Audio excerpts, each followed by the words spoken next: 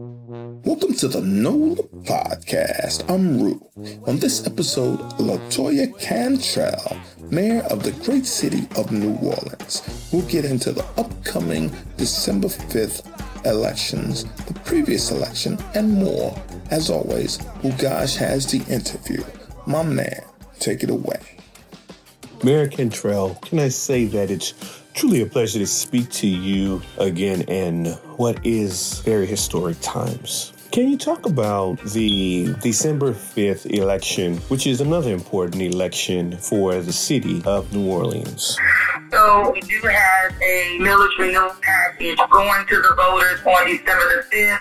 Early voting starts November 20th through the 28th. Our current mills will be rolling off the books in 21. So the timing of this is not our timing.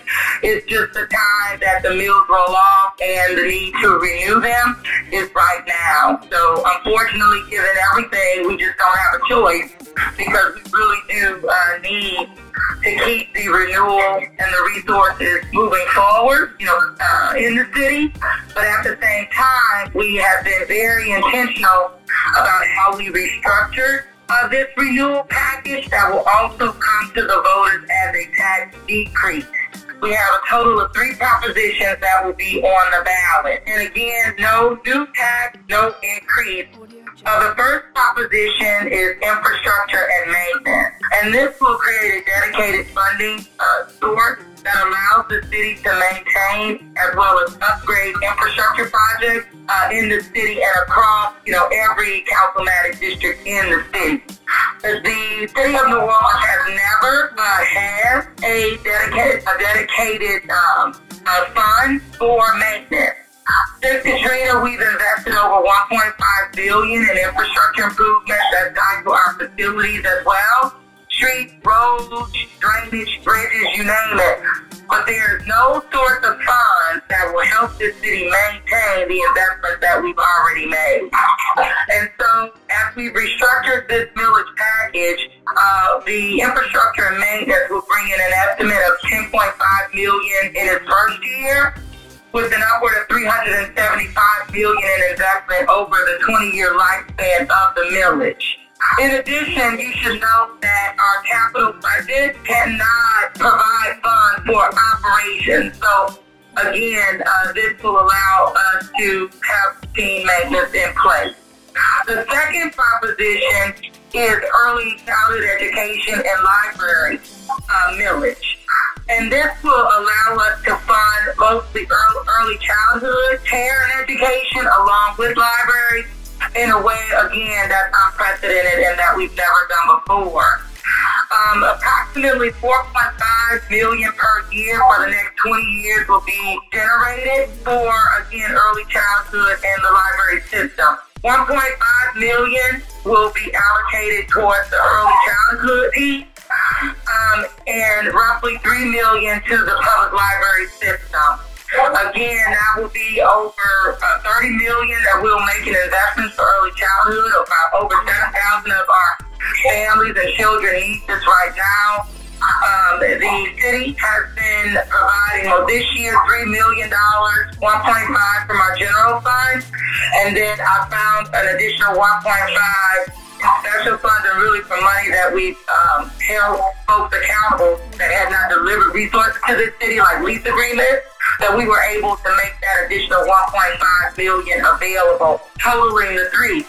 But that's something that, and at that rate, the city cannot do consistently or long term. We will keep the $1.5 million investment, but with this millage approval, this is where that 1.3 will make up the total $3 million that we can provide towards early childhood and even leverage that against the state match for early childhood education. One of the biggest issues that I see right now is in terms of the challenge on this one is what we're feeling and seeing is coming from the library itself, internal, some of our employees, being one of our board members. So we do anticipate some level of opposition, but at the same time, understand that our library system is healthy, will remain healthy, will not see any reduction in services, in libraries, in programs. It will actually see more effective programming and increased programming that will be more aligned with what the needs are in the community and people that the library system serves. As we've looked at the budget of the library and what they have spent annually, they're running a surplus that we don't have the luxury of running based on the needs that we have throughout the city.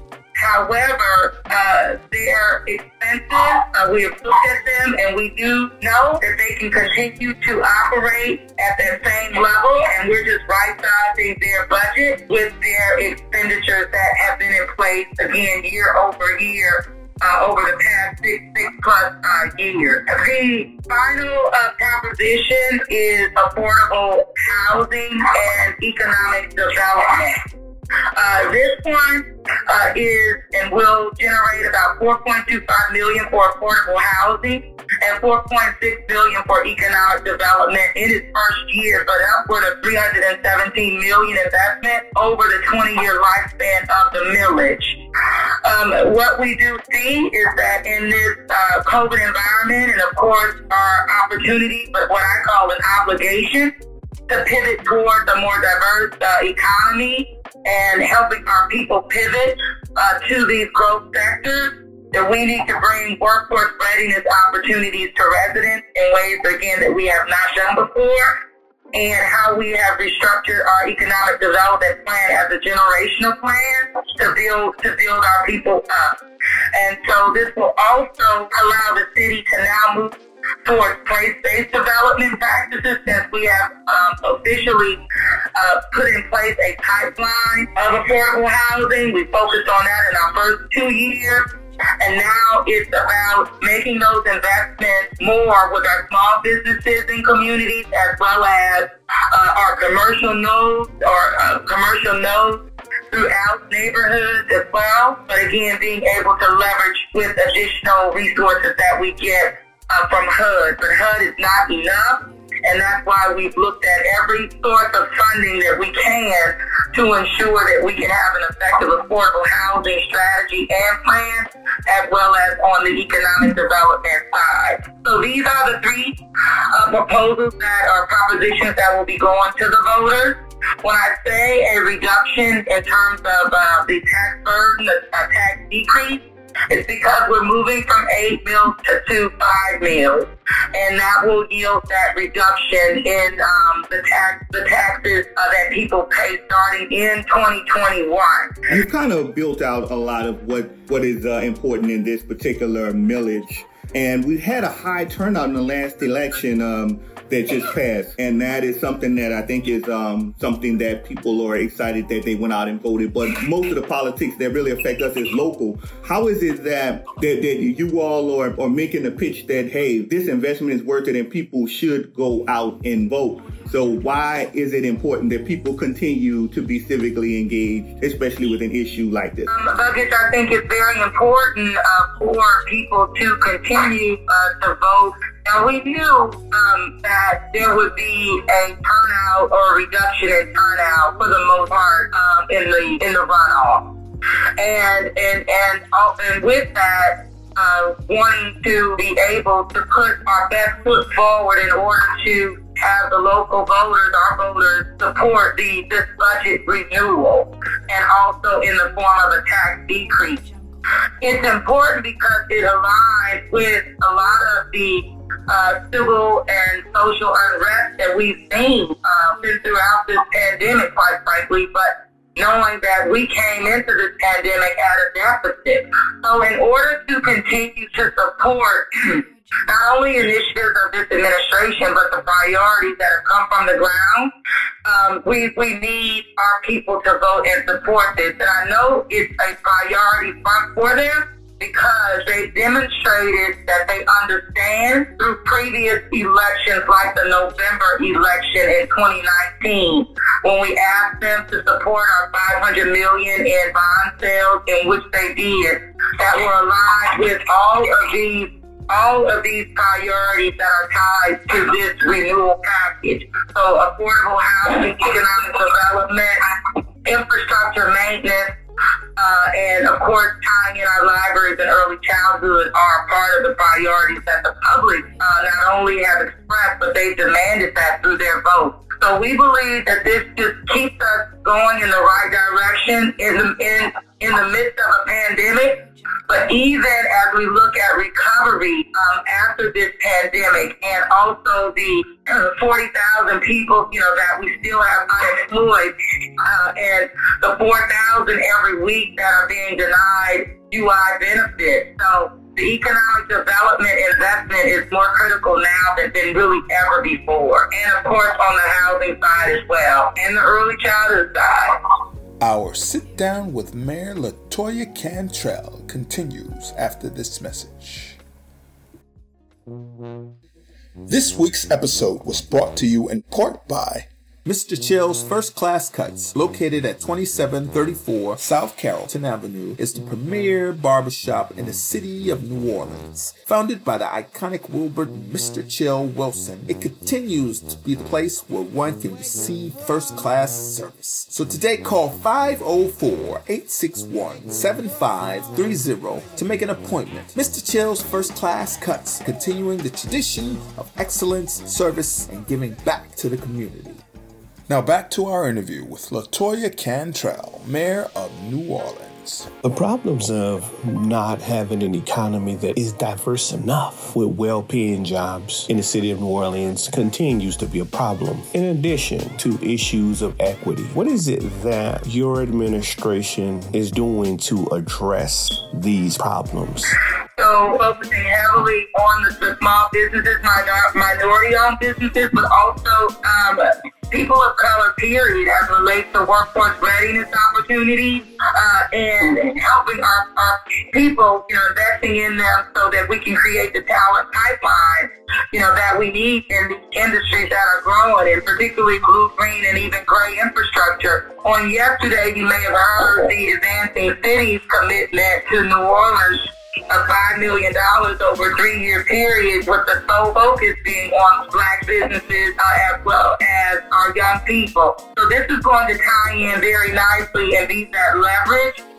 And we're also right-sizing our partner, meaning the New Orleans Business Alliance. We are, what we're doing is, what's the right word? We are reducing the amount of economic development dollars that are going to KneauxLA and ensuring that the city is more intentional about targeting our small businesses as well as our workforce. And so this restructuring is happening now. It will be solidified at the end of this year, the CEA agreement, and we're pulling workforce from underneath KneauxLA and putting it where it should reside 100%. And that is in our workforce development, Job One office and arm. So what we know is evident in the city of New Orleans, and also as I talk to mayors, I serve on this global task force, C40, with mayors from around the world, and there are only 2 that represent the United States, and that's myself and Mayor Durkin in Seattle. And one of the things when we meet weekly, we talk about our recovery and how we're going to get our people tied to jobs and opportunities. And what we're seeing, the greatest impact is in our lower wage, area, our lower wage community, which we also know in our city, Black folks are the majority in that bucket, in regards to those jobs. And so we also have looked at the fabric of our cities, and we know that in our city being a coastal one, we know that our city dealing with climate change, we know within our city dealing with the infrastructure work that's happening, and that will continue to happen over the next several years, multi-millions of dollars, investments that we're making. We have to have a pipeline for our people to maintain the investment, and it's going to be teaching our people green and being prepared for these green and blue infrastructure jobs, and we need them right now. So it's not a joke. It's like right now we need them because we have to maintain these investments again that we're making like now. So we're just going to be very intentional about workforce readiness in these areas and in other growth areas like medicine and the health industry and nursing and the like. But the infrastructure side of it is a booming growth sector that we have an advantage to take. We have the advantage in our city because it's at our front door and how we're dealing with it head on. Now, people are facing issues around eviction, housing insecurity, etc. Now, this millage would in turn help some of that. Could you explain to the people of the city what is it that the city is already doing and how this can actually help supplement what's already going on with the city and helping with housing insecurity? That's really a great question, because with this millage proposal and how we'll be able to use these dollars towards affordable housing and giving us that great flexibility that we need, it will absolutely enable the administration to continue our rental assistance programs that are operating in addition to our landlord community, but also in addition to our homeowner community, because we're seeing our people now struggling to pay their mortgage. And we also know that this is tied to our landlord community, but not everyone, has rental property. So this will give us that flexibility to keep programs, the ones that we have now, going, but also the ability to create additional programs that are aligned with the needs of the community that may change over the course of 20 years. But that's why we need that flexibility so that we can grow, with our city and be more aligned with the needs. And I'm going to tell you, that was the issue with how this current millage was structured. It was so, it was so restrictive. And what happened by being so restrictive, we had money in certain funds because of this restrictiveness we couldn't use. So we need the flexibility that will go into the same areas, infrastructure and maintenance and the like, and housing and economic development, but with the flexibility that the city needs. This also will allow us, it's that program, which is the homeowner occupied rehab program that we know seniors desperately need, but because of the redevelopment and in some cases gentrification that we have seen and experienced in the city, this will again grant that flexibility to be able to assist those homeowners so that they can make those improvements that they see being made all around them. And while their property values are increasing and maybe they're being feeling the push to move on out because they cannot sustain or maintain, we want to help our folks stay in their community where they've always lived, where they've always invested, so that they can continue to build transferable wealth. And that's what we see, as the goal here. Okay, quick follow-up. Because you did mention you are one of two mayors that is on a global panel talking about the pandemic, and I think that honestly I could say that you are one of the people who have stood out in terms of really fighting this pandemic at the local level, and so we give you all the props, sister. But let me ask this: in terms of the new administration that is coming in office, Will there be a better relationship between New Orleans and those who are at the federal level that could perhaps help the city move forward in all the areas that you have spoken about? Oh, absolutely. I do believe that we will find great partners in the Biden-Harris administration. But I will also have to add that the city of New Orleans has maintained a working relationship with all of our federal partners, and we will continue to do that. We have so much federal money that we need to spend that's on a deadline, and I am not in the business of turning that money away. I'm in the business of getting those projects done so that we can benefit and be better because of them. And so we have always maintained a working relationship, and that is my commitment with this administration and even the new administration coming in. I think, of course, New Orleans fits very nicely with the way that our congressional leader served, in this election process, and also with additional opportunities to lead in another capacity. But make no mistake about it, the relationship at the federal level is good and will remain strong with the new administration. And quickly, on a quick personal note, because Kamala Harris getting elected as an African-American woman, as a woman of color, and you as a groundbreaking trailblazer yourself, what did you feel when you saw her getting elected, and what did that mean for this country, and what did it mean to you? Well, it means definitely progress on so many different levels, especially being a year from the Voters Act that allowed women to vote, but not necessarily black women. But having her represent women of color, people of color in our country, I think the time is definitely right. She used my words by saying that, it's knowing that I will not be the last. And so I really appreciated hearing those words from her, because that's what this is all about. Change happening from one generation to the next. And while we are now in these roles, it makes us have an even greater responsibility to ensure we do our job, we do it as effective as possible, so we will not be the last. Thanks for listening, and thanks to Mayor LaToya Cantrell. The election is on December 5th. Please go out and vote. Also, subscribe to the KneauxLA podcast so you know when that next episode drops. Until next time, for my man Bugaj, I'm Rue. Peace.